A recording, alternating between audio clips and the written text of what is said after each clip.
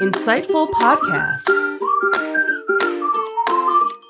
by informative hosts.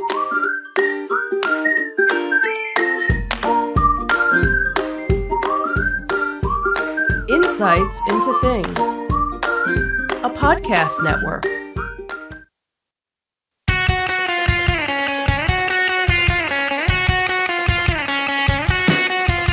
Welcome to Insights into Entertainment, a podcast series taking a deeper look into entertainment and media.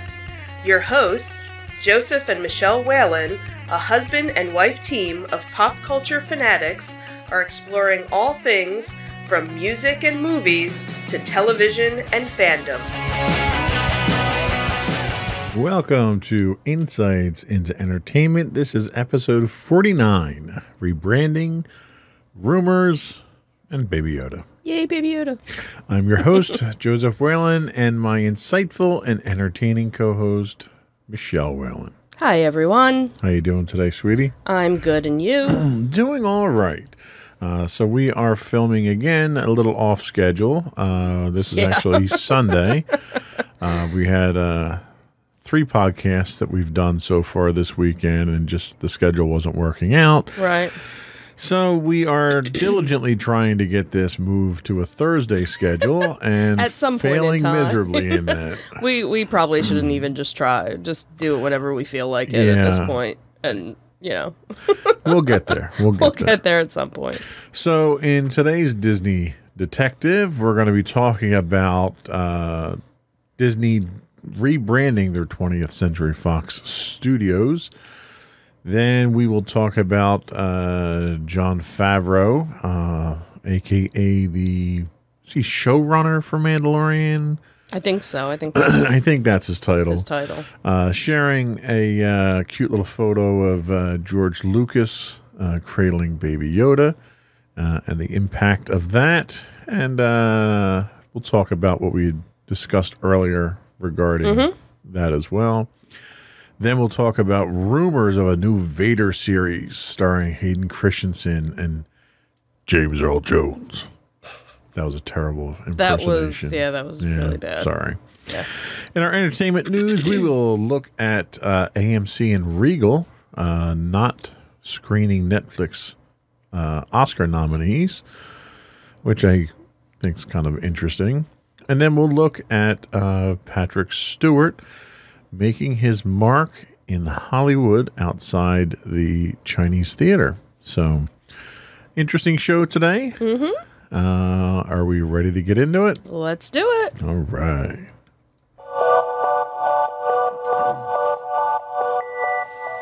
Go for Disney Detective. So obviously, last March, the Walt Disney Company had bought 20th Century Fox. And now they're finally starting to transition some name changes, I guess you could say. So they're actually dropping Fox from the brand of the 21st Century Fox assets. Variety actually had this article. So the 20th Century Fox Studio will now be known as the 20th Century Studio. And then Fox Searchlight Pictures will simply become Searchlight Pictures. On the TV side of things, nothing has actually been finalized with that. So right now it's 20th Century Fox Television and Fox 21 television studios. So I'm guessing at some point that's probably going to change over. They've even started changing over, phasing out the Fox name in email addresses. And, you know, like Fox.com has kind of changed over or been replaced with SearchlightPictures.com. Even some of the newer movie posters that have been coming out, there's a new movie that's under the Searchlight brand that basically just says Searchlight Pictures Presents. Also, they're starting to change up a little bit of the logo as well. So Disney had acquired them for $71.3 billion last March. So, it was only a matter of time before some changes were going to happen. And this was kind of interesting. The original 20th Century Fox was actually formed in a merger in 1935 between 20th Century Pictures and Fox Film Corporation. The company's Art Deco Searchlight logo and theme song kind of became, a very iconic Hollywood brand. And, they released some of the very successful Hollywood movies, including Avatar, Titanic, Home Alone, Die Hard, Star Wars: A New Hope, and Planet of the Apes. And Rupert Murdoch had actually bought them in the mid-'80s, and along with the television, things like that. So, it's obviously gone through its morphs, over the years, but Fox was always kind of part of it, and now Disney is saying, bye, Fox. Yeah, it's kind of sad to see that movie tradition go. I mean, it kind of, I don't know, from a nostalgic standpoint, it kind of hurt when you didn't get the 20th century fanfare at the beginning of a Star Wars movie anymore. Right. Because that was so iconic. Right. I am curious, though, why they're dropping it, because as far as I understand, in the deal, the acquisition deal, they own the rights, the naming rights and everything. Right. So there's really, and they're not Disney branding it either. No. So they're basically throwing out a brand that's been around for over 100 years now, almost 100 years now, and coming up with their own. And I guess from a business standpoint, I'm scratching my head as to what the impetus for that is. Yeah, I have no idea. But, obviously, it's just basically the word Fox is being, taken out for some strange reason, where, like you said, nothing else is really changing with any of the that's odd. I don't know why they would have capitalized on the naming. I mean, you didn't just buy the property. You didn't buy the intellectual property. You bought the name. Right. To just throw it out. It just seems it would have been like, buying Lucasfilm and throwing the Lucas name away. It doesn't make much sense, but that's Disney. They can do what they want with their money. They can. So what else do we have on the docket? So Jon Favreau shared a very adorable Star Wars photo of George Lucas cradling Baby Yoda. If you haven't seen it, it's the cutest little thing. It was just kind of sweet, like, aw, Grandpa. type thing. So the first season of Disney Plus's Mandalorian might be in the books, but the Mania and Love Fest is obviously still continuing. So the other day, Jon Favreau tweeted and posted this photo on Instagram, and basically everybody went crazy, for the photo. So in an article, Favreau had actually said the one thing when he talked about, talking with George Lucas, he said the one thing he said to me, remember, John, the real audience for all stories and all myths is the kids that are coming of age, because he's really a Joseph Campbell adherent. We enjoy these stories as adults, but really storytelling is about imparting the wisdom of the previous generations onto the children who are becoming adults and giving them a context for how to behave and how to learn the lessons of the past without making mistakes on their own. So that was kind of an interesting quote from him. It's not clear, basically because there was no caption of the photo, whether or not this was a new photo or an old photo. Was this from, the filming of season 2? Was this from, the beginning of season 1? But again, everybody, kind of went, crazy for it. And on a related note, which is something else that we were going to bring up, which we didn't have the article here, but obviously everybody's been looking for Baby Yoda toys, and you haven't really been able to find anything. It was announced earlier this week that Build-A-Bear Workshop was going to be finally doing custom Baby Yoda dolls. So, of course, that's probably going to be, crazy once they drop. But out an the door and right, waiting line and everything. Right, like they were doing with the pay how much your kid is. Right, your age. That fiasco thing. But the other thing that we were actually just talking about right before we came to film was that there was an article that you found where Disney was now cracking down on Etsy, right? Because that's where a lot of people are going to find. Yeah, I mean, when I tried to find, the Baby Yoda merchandise to get for you, the only place that I could really find it was Etsy, and there were all different vendors on there that were selling them crocheted or 3D printed or what have you. And you got different quality, you got, different styles, but it was all over the place. Right. Now, Disney obviously has not come out with theirs yet. Their stuff is on pre-order. March, April is the time frame that their merchandise is coming out. Their official merchandise. Right. And there was this huge glut of people who wanted merchandise. And a lot of people turned to Etsy to get that. Yeah. And for us, it worked out well. I mean, to the point that it yielded us a travel blog for Baby Yoda, too, for our vacation. Right. But, Disney is now flexing their strong arm muscle and shutting it down, which I think is certainly legally within their rights. But from a fan standpoint, I think it's pretty bad. Right. And the thing is, anybody, like, even though I have my 2 little Baby Yodas, once official merchandise comes out, right, I'm going to go spend more money. It's not like Etsy's taking money out of Disney's pocket. Right. Etsy was filling a gap that Disney artificially created. Right. In their reasoning of not wanting to release plot details. Right. Which totally get, because if, I'm sure the, suspense behind that first scene of the first episode, if we had already, saw toys, we would have been like, where is it? Where is it? Where is it? Where is it? Oh, that, it totally would have ruined it. So I could totally see not wanting to honestly, do that. The problem at that point in time is not that you shouldn't have the stuff ahead of time. It's the people that you're partnering with. If they're unable to keep trade secrets, then you need to find new partners. Right. Because you have companies like Apple who can maintain that secrecy through their partner channels. Right.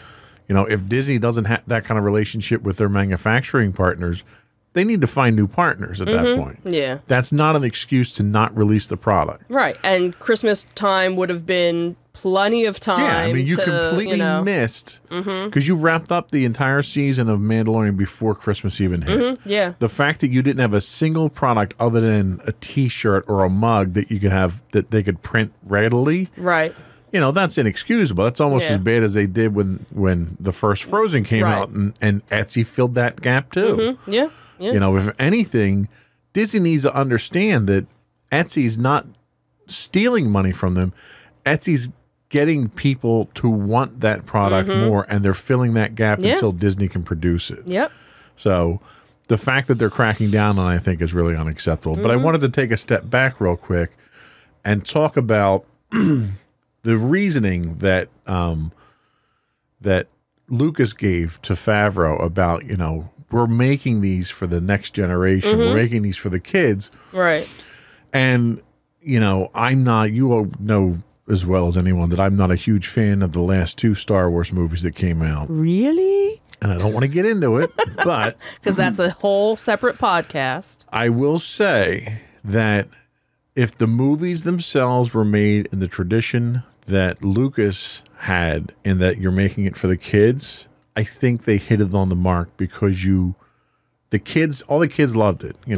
Everyone that I talked to who has kids that took them to see it.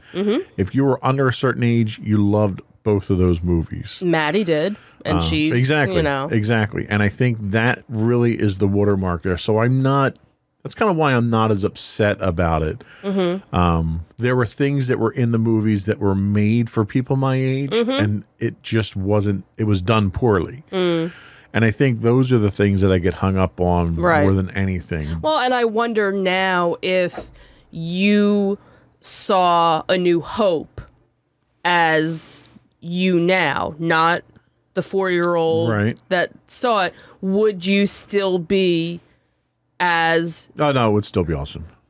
I don't know. I don't know. Because it had everything. And it was made... See, that's the thing. A New Hope was not made to be part of a series. It was made to be a standalone movie. True. And it works very well as a standalone movie. Yeah, it does. You have a beginning, you have a middle, you have an end, and it sums the whole thing up. Right. Your characters are so well established. Like, this whole idea of having to go back and do backstories. I think it's a really bad idea, because when Darth Vader walks through that door on the Tantive for the first time, you don't need his backstory. You don't need to know where he came from. Right. That scene itself establishes itself. Right. No, I get it. Han Solo at the cantina. That the discussion he has with Ben and Luke, you get that cocky, surefire attitude. When he does shoot first, when he shoots first and kills Greedo, basically in cold blood, that establishes that character. I don't need a solo standalone movie to establish it, and all they do is ruin it with that. So the character development that occurs in that movie, yes, the plot itself is black and white. Good versus evil. You can't get any simpler than that. No, true. But the character development that you see, you leave that movie knowing that Han and Chewie have been together for years and they're best friends and they'll die for each other. Luke is the farm boy, innocent guy who sees the world in black and white, and he's the perfect guy to be in that role. Ben is that aged wizard who comes along and tries to guide you. I mean, they're prototypical roles that are just so well done in the first movie, because Lucas didn't think he had anything after that. You don't start getting into the more complicated. That's why Empire, I think, is a lot of people's favorites, because it breathed new life into it. And it was like, okay, so we're going to have something more out of this. We need to get a little bit deeper. Okay. And you see the depth start to come out there. And then by the time you get to Return of the Jedi, they get to the point where, okay, this really is for kids. So we need to put some kid elements in there, because let's face it, Empire was pretty dark. Yeah.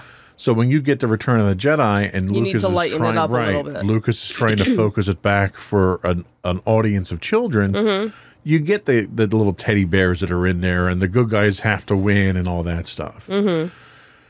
But if you look at it from that perspective, targeting the kids for the prequel trilogy, I hated the prequel trilogy.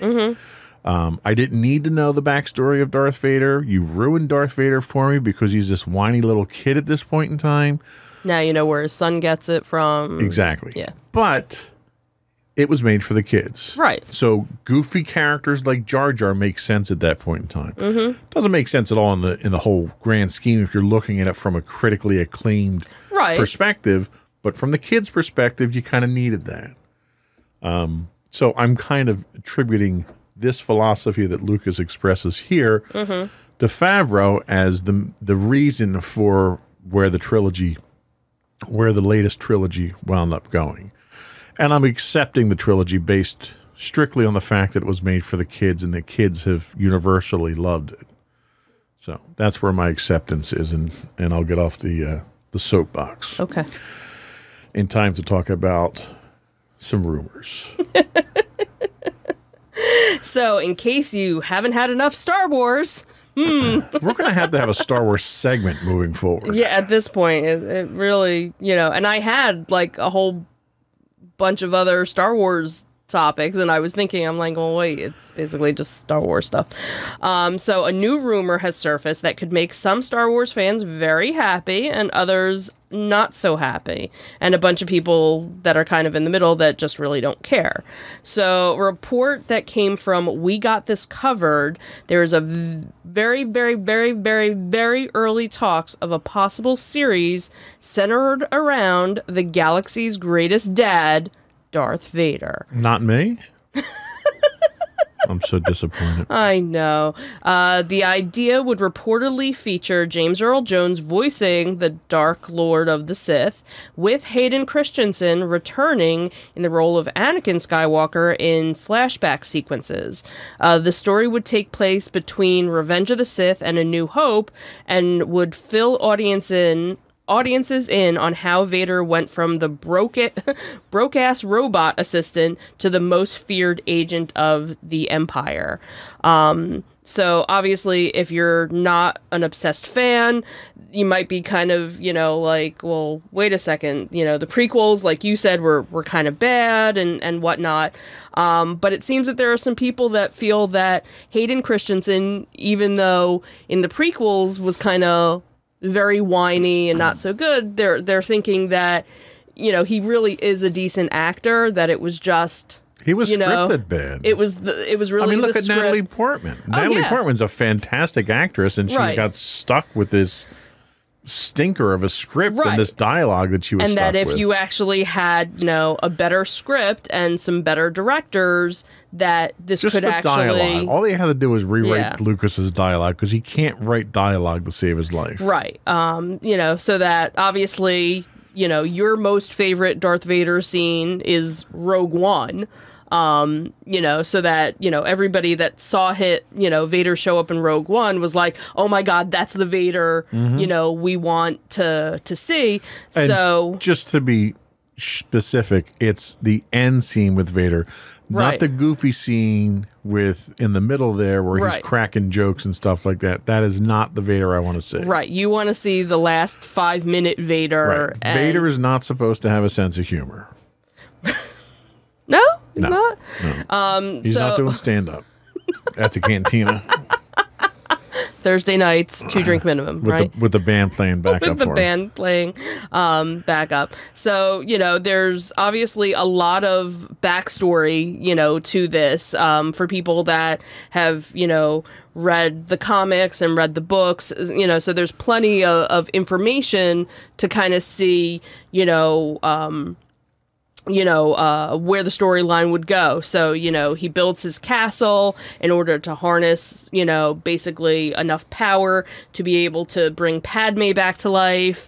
When he fails with that, he kind of goes on a hunt and starts, eliminating, the remaining Jedis with the Fallen Order and the Sith Inquisitors. So, this is stuff obviously, because I know you've read all the books and pretty much all the comics, that have been related to Darth Vader. So this would be kind of interesting for the people who, are fans of Darth Vader, but just never got into the books or comics to kind of see where that badass Vader, came from.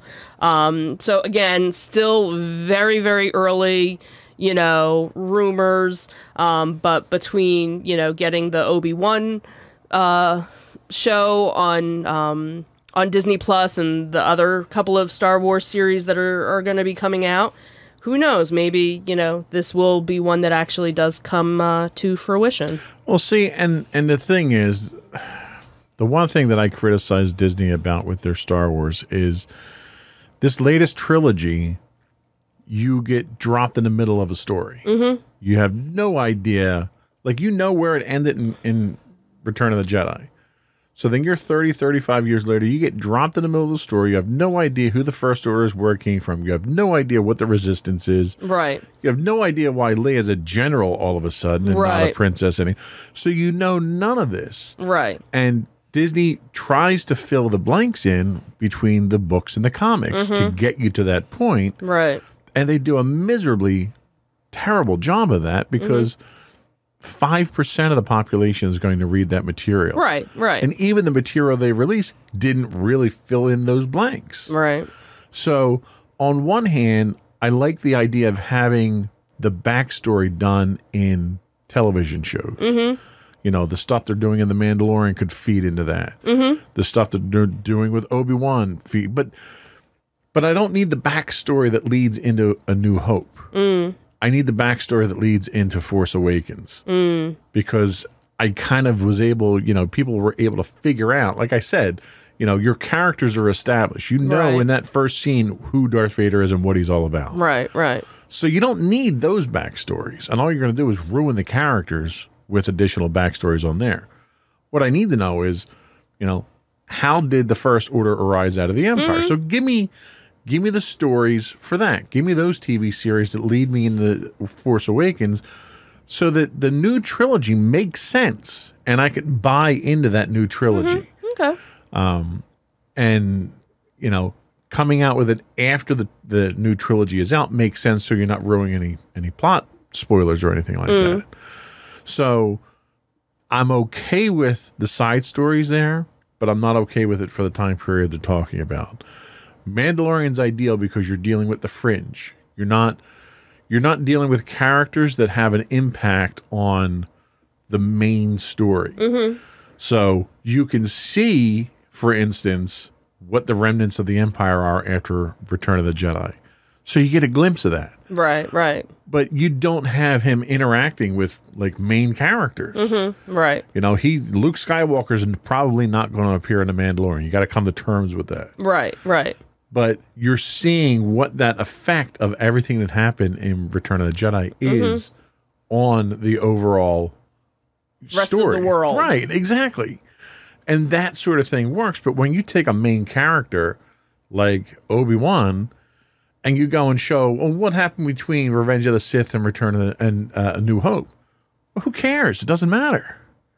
Because you know what the progression is there. You know, I don't need to know that he was stuck out on the desert somewhere like that and how he got the stains on his shirt. And like I don't need those details because it doesn't define the character, you know? But so you'd be okay with a show or something that was that same time period, but just not the characters that we already know. Some, you know, insignificant character. Absolutely. To show what happened for that time frame. Yeah. So that's really more to of what provide you're... more context Right. of what's happening in that time frame, you know? Not for specific character development. But if you're going to give me a Darth Vader series, you better do it right. That's all I got to say. Or else you're going to revolt. So I think that was all we had for our Disney Detective. Yep. All right. Let's move on to our entertainment news of the week.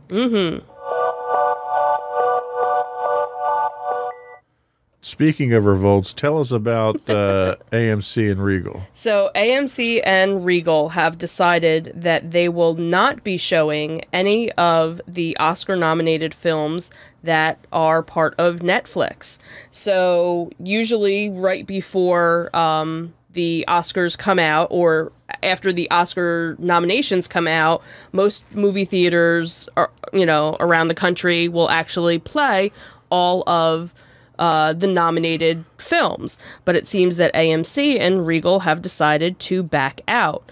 Netflix received 24 Oscar nominations on Monday, the most of any studio and the highest level to date of the streaming giant. Both chains said that they would not screen its movies. A spokesman for AMC confirmed that the company would not be showing Netflix nominated films and declined further comment. Regal had basically came out and said that they wouldn't include, they would not be showing any nominated films without a standard theatrical release. Netflix and Martin Scorsese, your most favorite person in the whole wide world, he's under Bob Iger, by the way, earned 10 nods, including for Best Picture, Best Director, and Cinematography. 9 films representing the wide range of genres were given Best Picture nominations. So we had Joker, which led the field with 11 nominations. The Netflix drama Marriage Story also received several nominations, including for its lead actors. So the boycott by AMC and Regal is the latest in a long-running feud with Netflix. The chain has objected to Netflix's strategy of releasing movies shortly before or at the same time that they're shown in the home, because the theater typically prefers a 90-day window of to have it exclusive for 90 days. Even with Netflix Hall of Nominations this year, cinemas have not wanted to cash in on the Oscar nominations for these films, even though they drive a bounce in attendance. Neither AMC theaters nor Regal showed The Irishman before Monday's announcements of the 2020 Oscar nominations by the Academy, even though it had a 4-week limited theatrical run before its stream debuted. Instead, Netflix cobbled together a hodgepodge of independent movie houses to ensure its films were eligible to compete for the Best Picture. And this was actually something when we started doing our podcast last year that came up because of we actually went through and talked about what the requirements were to be able to be nominated, and you had to, be for so many weeks, right, and everything, and Steven Spielberg was a big, person in opposition of it, and feeling like it was taking away, from everything. So The Irishman opened in November in select theaters in Los Angeles and New York, as the sprawling drama marked, the high-profile film debut. It didn't show up on Netflix, until later on.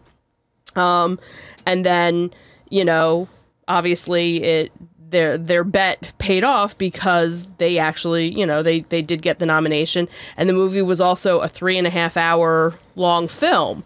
Now for Netflix, that's fine because everybody can pause it and, watch it in multiple sittings.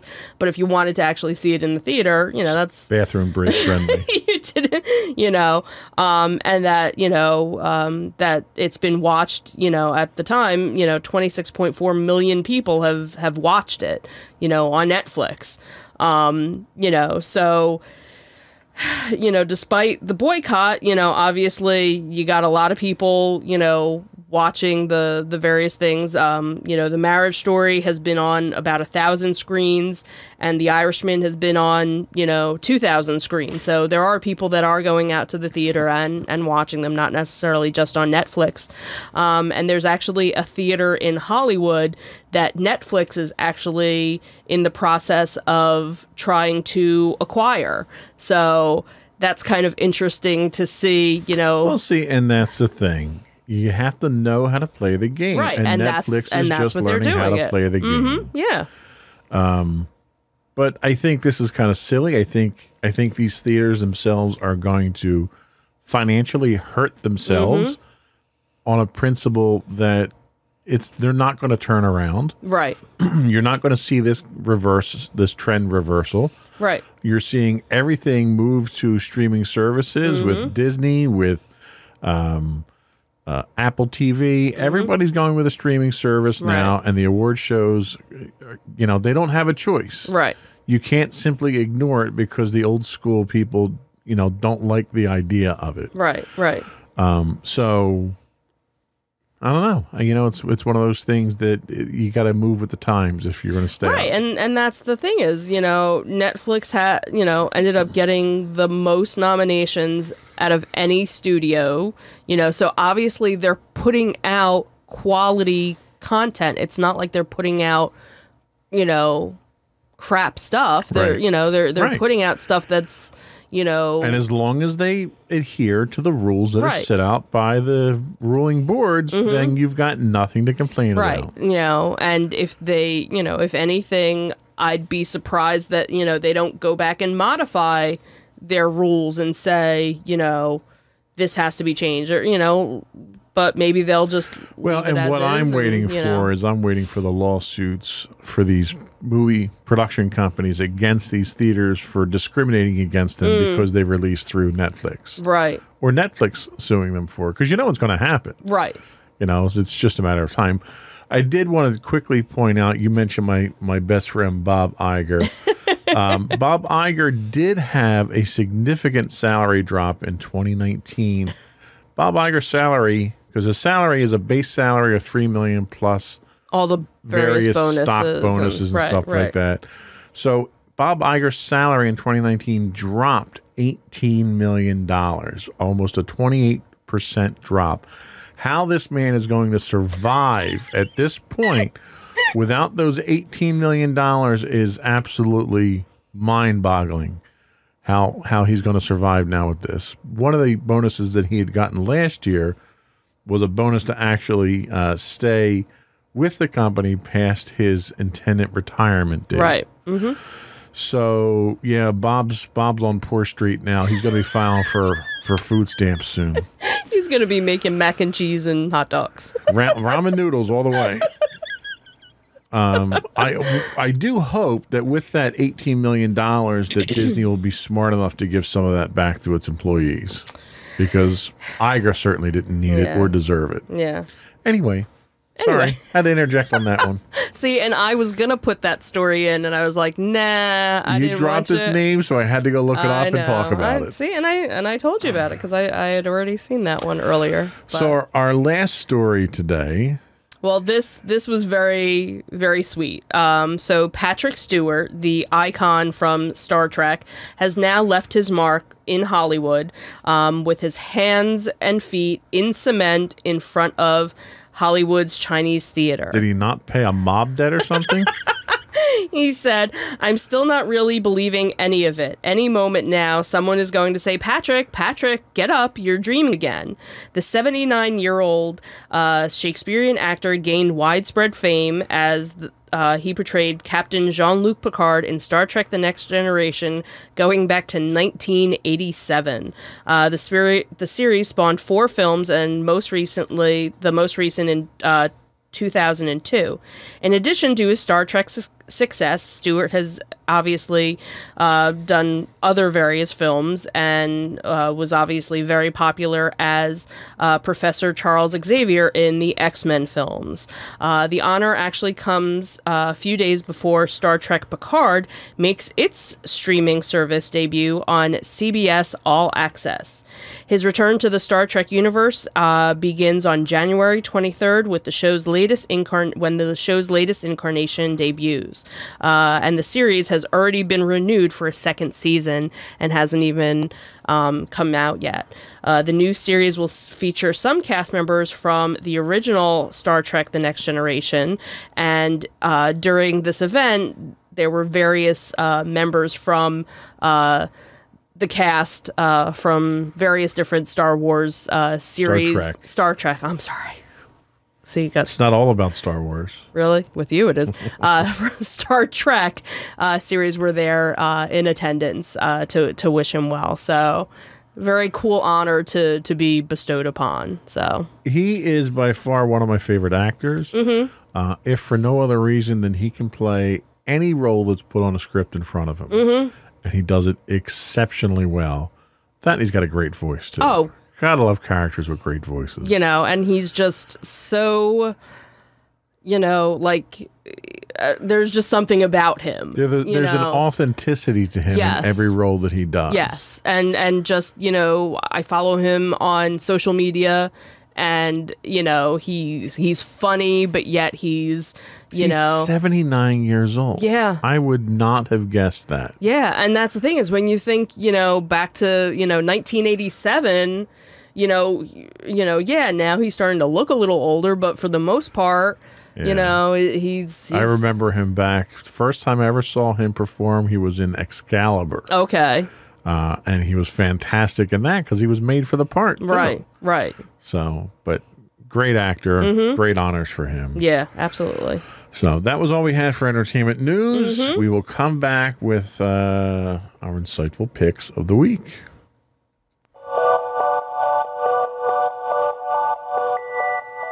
And I bow to you, my dear, for first. Thank you. So my insightful pick, I'm actually kind of late to the party on this one.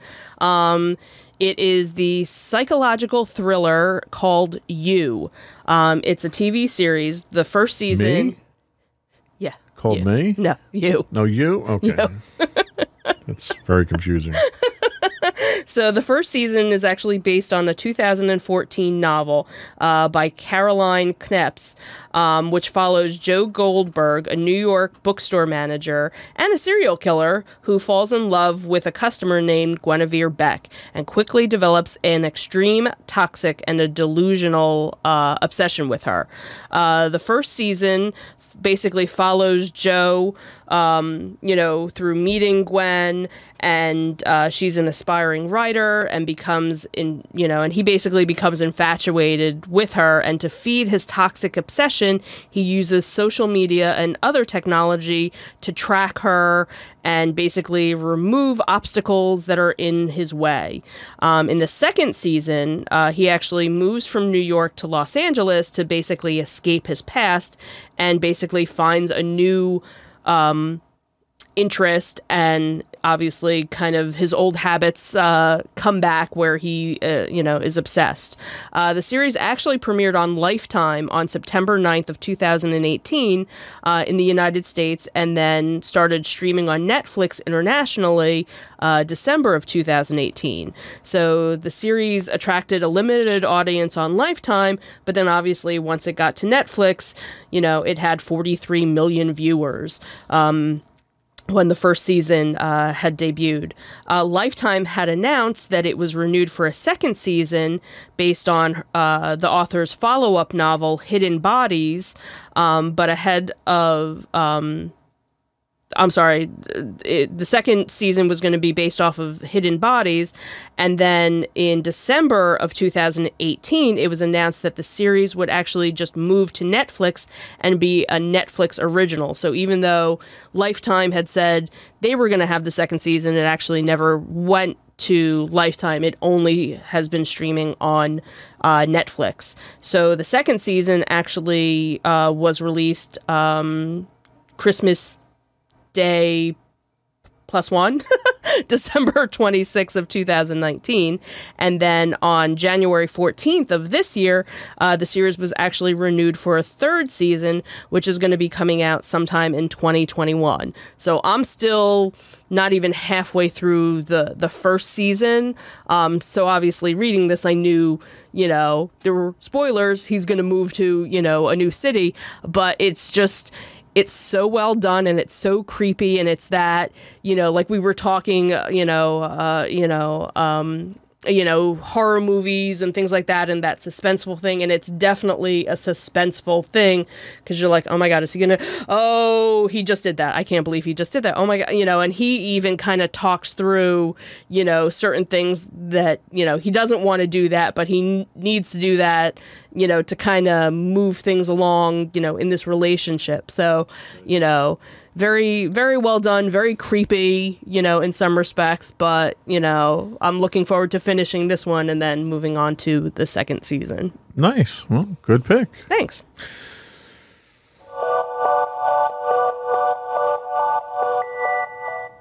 So, unsurprisingly, my pick this week is a documentary. Actually, it's a travel log style documentary called Grand Tours of the Scottish Islands. I just finished it.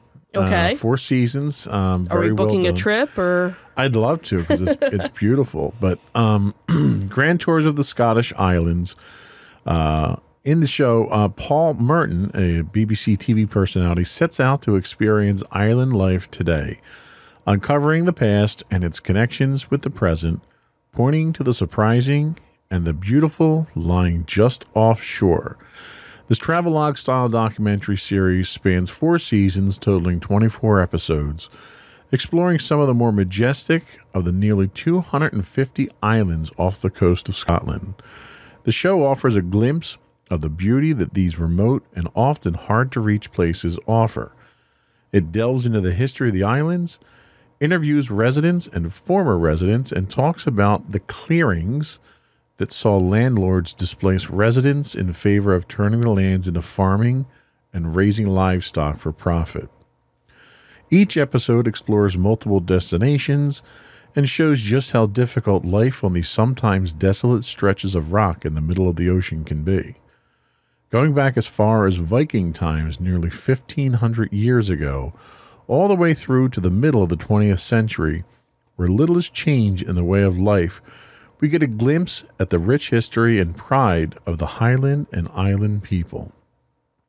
Subtle details such as how one man built his own man-made road by hand to keep up with the times, a traveling bank for remote villages, a postal system more reliant on water travel than land, and even a glimpse at geocaching on the islands brings out a clarity and insight that isn't often seen in other similar documentaries.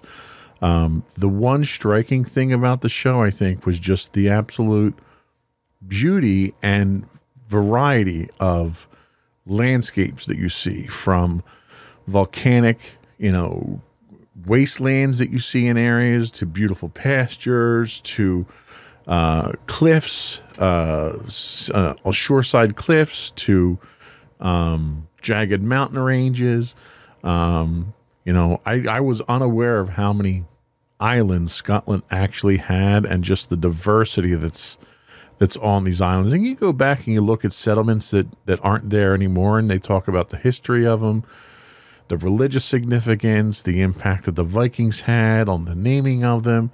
And some of these islands are so small that at low tide you can literally walk across the sandbank to get from island to island. Okay.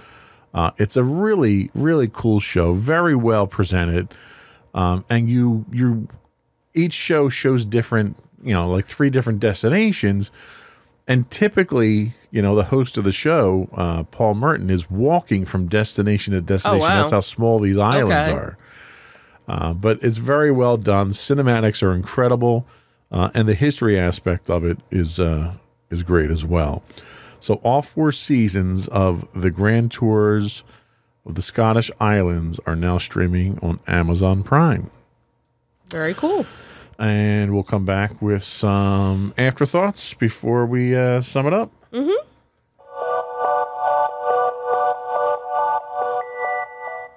So before we get into the upcoming events that you wanted to talk about, I did want to offer a quick little note. One is Monday, Prodigal Son returns. Yes, very excited about that. That was one of our insightful picks of the week. And I also wanted to offer an apology to our viewers and our listeners. Unfortunately, last week, in my haste to record the show, I neglected to do a sound check properly.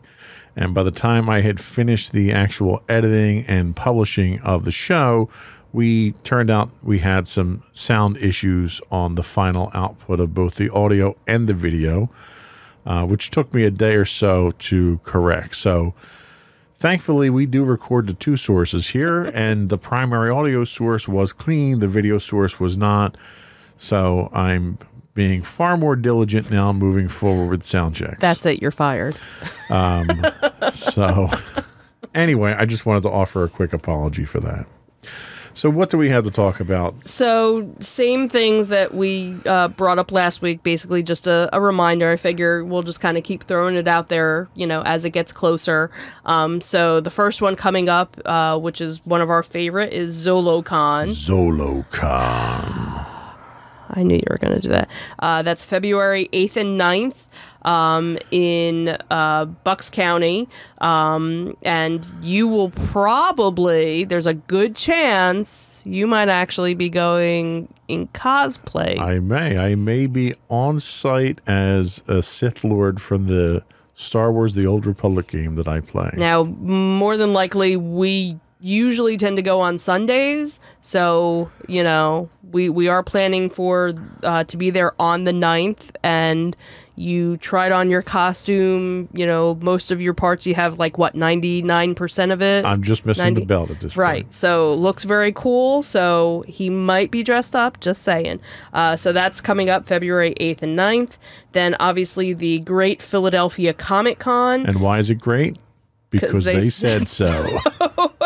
That is